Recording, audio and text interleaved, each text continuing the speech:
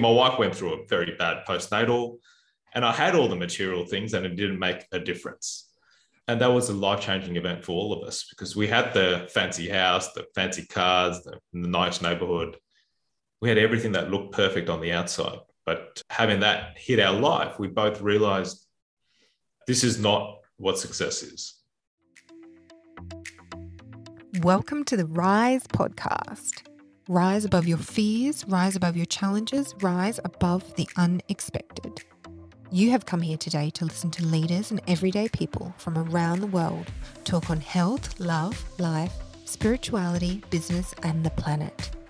By listening to stories of others transcending their challenges, it expands your knowing to see and hear that you have the capacity to access the same resources and internal energy, so you can rise into a state that will serve you abundance, flow, and harmony.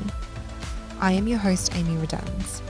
Together, let's find a new way to get things done. Together, let's find a new way to be.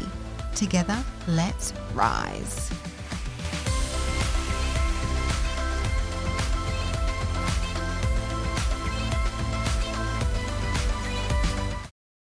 On today's episode, we are talking to Chandi Mahanama. He has co-founded one of Australia's largest private dental organisations, the Australasian Dental Group. The company grosses multiple 8 figures a year, with over 20 practices across Australia and hundreds of staff in the organisation. We discuss how he has managed the growing pains within his business journey, and not only what has contributed to his success, but how his definition of success has changed over the years. I hope you enjoy the show.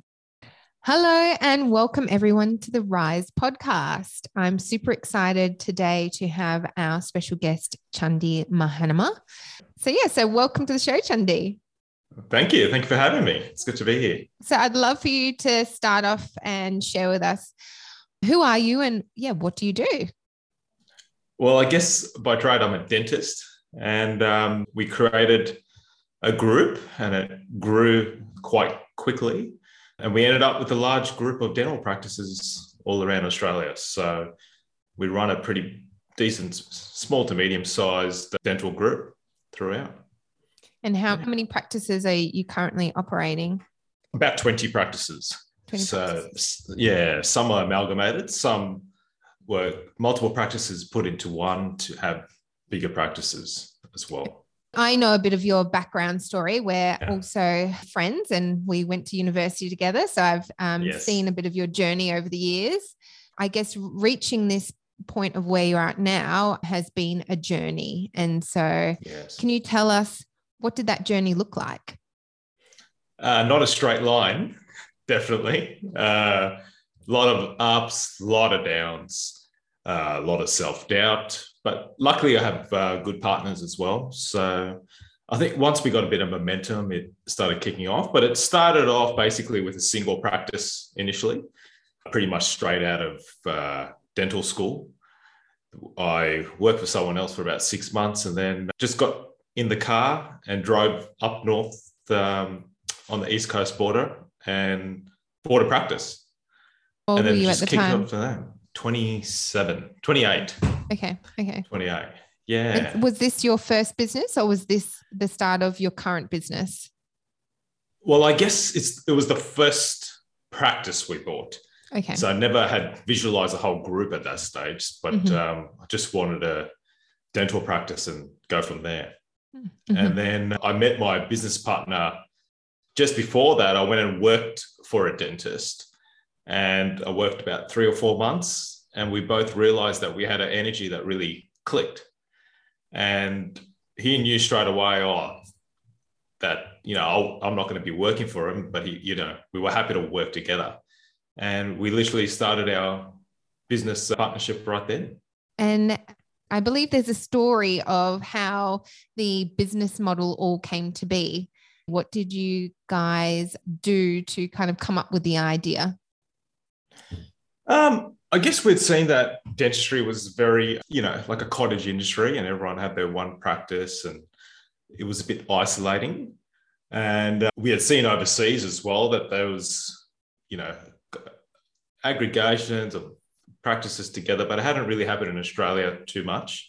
There was groups, but they were mainly owned by health funds or banks and things like that. So we had seen the aggregation of, I guess, pharmacies and vet clinics and wanted to do something similar in dentistry. And can you tell me, because I know that before you started up this entity, you had started up previous businesses and they didn't go to plan. So can you tell me what happened there and what, I guess, learnings did you get from whatever happened with those entities to bring into this business? Well, I guess growing up, I grew up with my older brother's very entrepreneurial, and I got to see him do a lot of businesses, and we were always around that. So my older brother did a video store as I was going through uni, and I saw him try to create like a plan, like a different kind of video store. This is before internet and all that came in before and destroyed Netflix. it.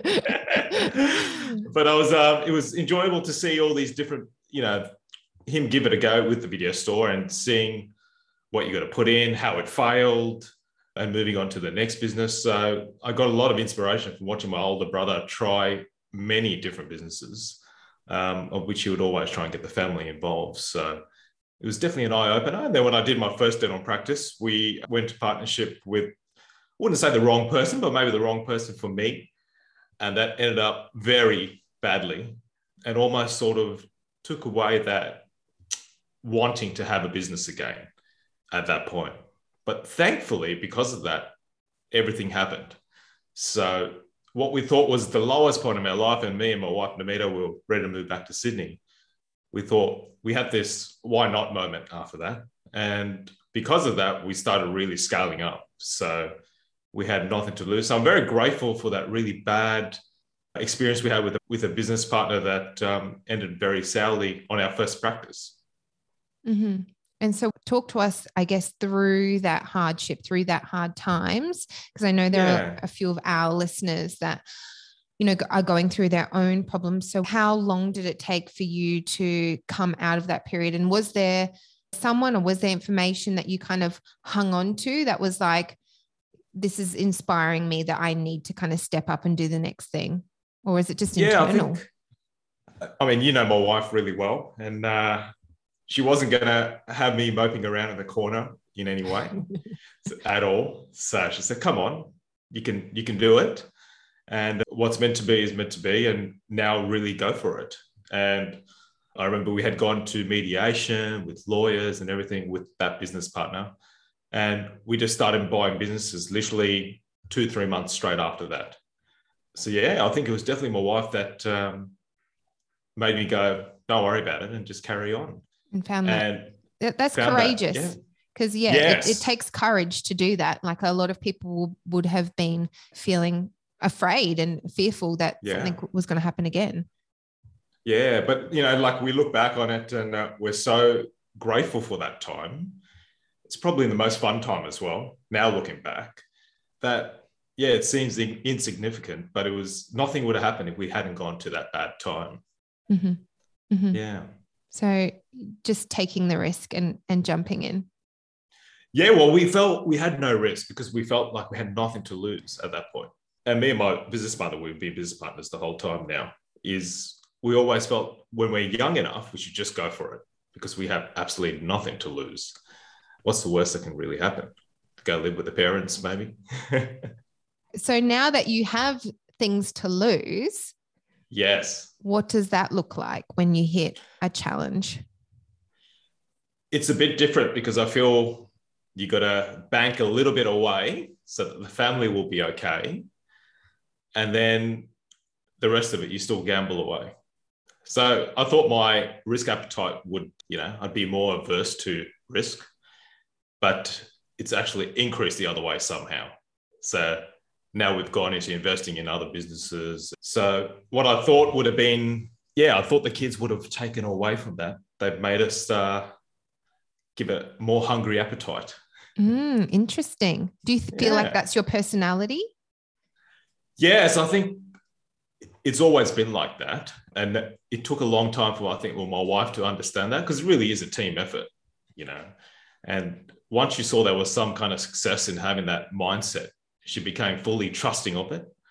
And I actually think she used to be very risk adverse. And I think she actually is more drawn towards risk than I am now, which is, it's very interesting that she's usually the one pushing me towards opportunities and going down that way. Same with my business partner's wife as well. So it really feels like it's a team effort that have the appetites grown a lot. Mm-hmm. Okay. Yeah. And speaking of team effort, I love how you have set up your financial relationship with your business partner and your ethos that you have created around everything is shared financially. I have never heard of that before, and I love it. So can you share with us what that looks like and how you feel that has added to the success of the business? Yeah, I think, the partnerships can make or break anything, and it's just like a marriage.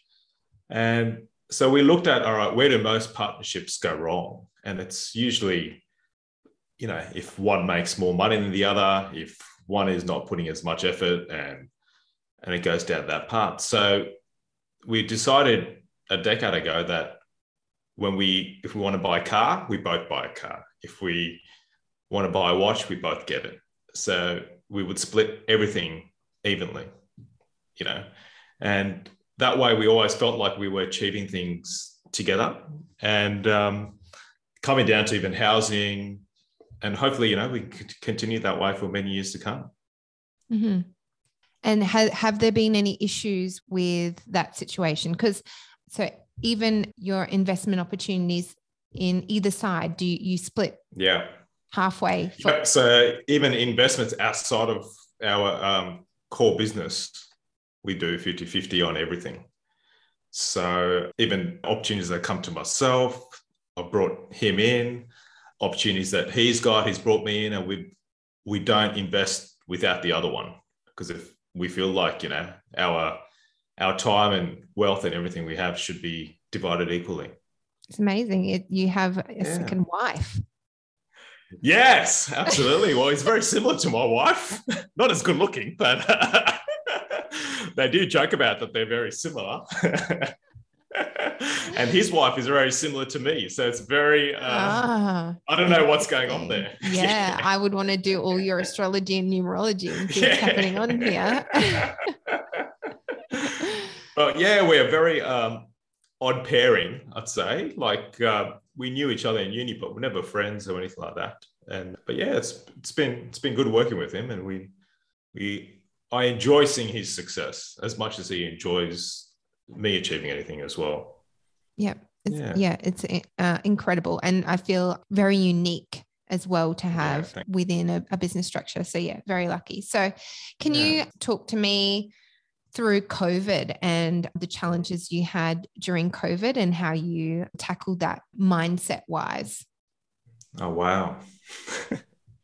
So I guess when COVID first hit, we were in Perth at that time. And Perth, as we know, went to crazy lockdown straight away. And we didn't know what was happening. And then we realized when we sat there and did the figures, hey, we're not going to survive this for too long. There was no government support or anything initially. So we'd worked out, we had a timeline of 6 weeks to 8 weeks before the whole entity, the whole business would go down. And I thought that would scare me, but it didn't. When I'm put into a tough situation like that, I sort of go into combat mode where I almost become numb. But it took time to work out how we were going to do it. And we almost accepted that this is the one thing that we can't control, that if we go down because of this, well, we go down. But we basically spent every night in head office sitting there working out plans of how we're going to try and stretch this out and survive for longer. And our biggest fear was all our staff, because I guess we're not in this kind of business unless you're willing to lose everything. And we still have that mindset, but we employ a lot of people. And we were really worried throughout the whole time about all these people and their families. And we felt that burden. So I think if anything broke us down, it was about 3 to 4 weeks into COVID, realizing that my goodness, we're potentially only a couple of weeks away from, losing 175 jobs or so. And I think that's what scared us. Yeah, I feel that's a burden for so many business owners that a lot of employees don't realize is you feel the responsibility for them and then all of their families as well. And it's quite heavy. Absolutely. It's very heavy. And I was just amazed, like we would have Zoom meetings at that time, which wasn't a normal thing, but we had to adapt very quickly. And the staff were unbelievable. We had people just saying, look, because we were allowed to do dentistry as an emergency clinic, but it still meant that gross productions were 90% to 95% down, which means you can't really afford to have all the staff on. But there was staff willing to just work for free. And a lot of them. Wow. Yeah. And not that we asked them, and we still paid them, but it was just amazing that there was a lot out there that were willing to do that. And as a group, everyone really stepped up. And a couple of the managers just worked day in, day night. And, we'd be there with them in head office. And they somehow navigated throughout that whole period. And then I think what really saved us, as much as we did all we could, was JobKeeper. Mm-hmm. I think it was really good timing. And I think a lot of businesses are very grateful for it. The ones that definitely needed it, and it took that burden off straight away. And then at least you felt the staff were going to be okay. Yeah. The anxiety of whether the business was going to be okay was still unknown. But at least you felt the staff are going to, we can afford to pay the staff and have them on a decent wage throughout all this, because we had no idea how long it was going to go for. Yeah. Okay. Can you share with us, I know that you had an upbringing that was influenced by Buddhism. Can you share how that has supported you in your business journey and in your marriage or your life or in general? Yes. I like to think I'm a nice guy. I believe in karma, definitely. So I think, you can't, whatever you put out will come back to you, and in a good way and a bad way. And it may not be instant. It might not even be in this lifetime. Who knows? But I believe there is a reaction to everything we do. So if you just treat people correctly and as nice as you can, then it's definitely the best thing for your business as well. And I think if you can get yourself mentally in a very good place before you even interact with any staff, that's also going to create a positive outcome for everyone and a longevity of the business as well. Yeah. Because, it's the people that tend to always be the challenges within business, right? Oh, yes. I mean, we've had our fair challenges. Sometimes you hire the wrong people, and we've got a good balance now throughout, well, for many years now. But the people at the top of our organisation just run it amazingly, which has allowed us to step back quite a bit. And they all have the same kind of ethos, all different cultures, religions, but the spirituality or the mindset is the same. Mm-hmm. And I think it's a very positive culture, and we're proud of that. Very proud. And how many years do you think it took to get to that stage, just to reach that smooth kind of state within the business? At least 3 to 4 years. Mm-hmm. Yeah, like the first 2 were absolute mayhem. Also, we were making a massive loss for about 2 to 3 years, which was difficult. And I think when the business is going not, productivity is not good, then the staff feel that burden as well. But once the business started doing well, the culture started improving as well at the same time. Yeah. And then it got to a stage, thankfully, well before COVID, where it was at a positive place. Because I felt if you had started a new business just before COVID, it would have been a very tricky time. Yeah, definitely. Definitely. So how do you feel egos have played within your business, and how have you navigated the space of egos? Yeah, I think egos kill business and relationships and everything. And it's a hard one to navigate around because there's so many, especially in the world of dentistry. It's Yes, because, I think anything where it's quite specialized, you do need a bit of the ego in order to really knuckle down. But sometimes managing that many egos is a bit difficult. But I think what we're trying to do is from the top and the management for everyone to let go of their egos and realize that we're all just a piece in the puzzle. And that in management, which is probably about 10, 15 people all up, there's no big hierarchy there as such. And it's like a round table discussion. And that, I think, gets rid of the ego quite a bit throughout an organization. And if it feels like that on the management level, it sort of spreads throughout the whole culture. That makes complete sense. Yeah.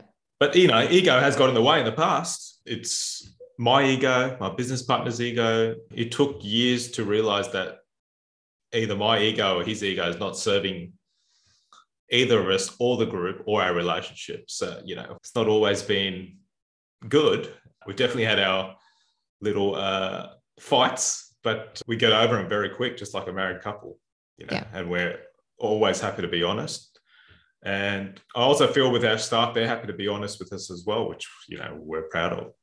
Yeah. So I would love for you to share, what was your definition of success as a 20-year-old versus your definition of success now as in your 30s? Late 30s. I think as a 20-year-old, it was money. Definitely. It was big house, fancy cars, and it was about a figure, and I was able to put a figure on it, but it completely changed now. So now it's all about mentally what you feel like. Freedom, it's probably the biggest one. So feeling like you don't have to be in the office every day and that you have good people running the organization. And just time. I think that's my definition of success now. Mm-hmm.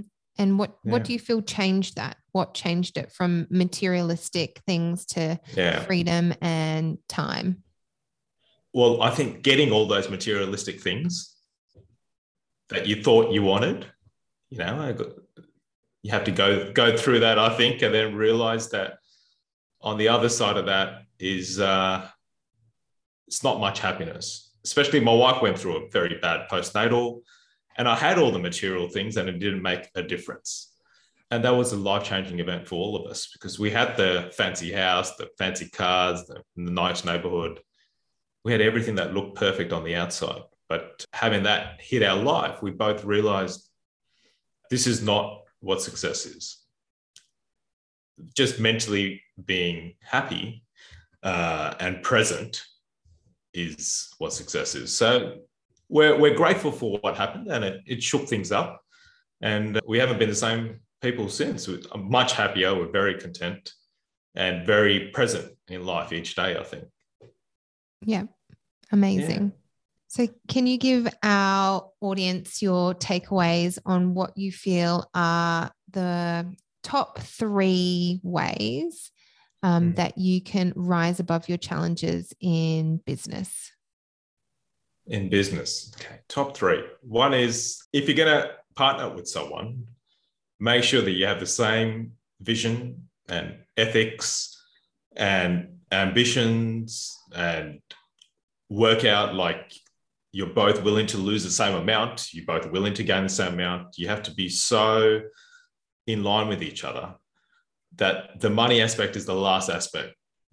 Everything else is first. I think that's probably my biggest thing for anyone going into partnership. Number 2 is believe in yourself blindly. So even when you're failing, still believe that you're doing a good job and just remain optimistic. My wife always calls me optimistic, even if, business could be doing really bad in that 6-month period, but you could still have a smile on your face and rock up every day.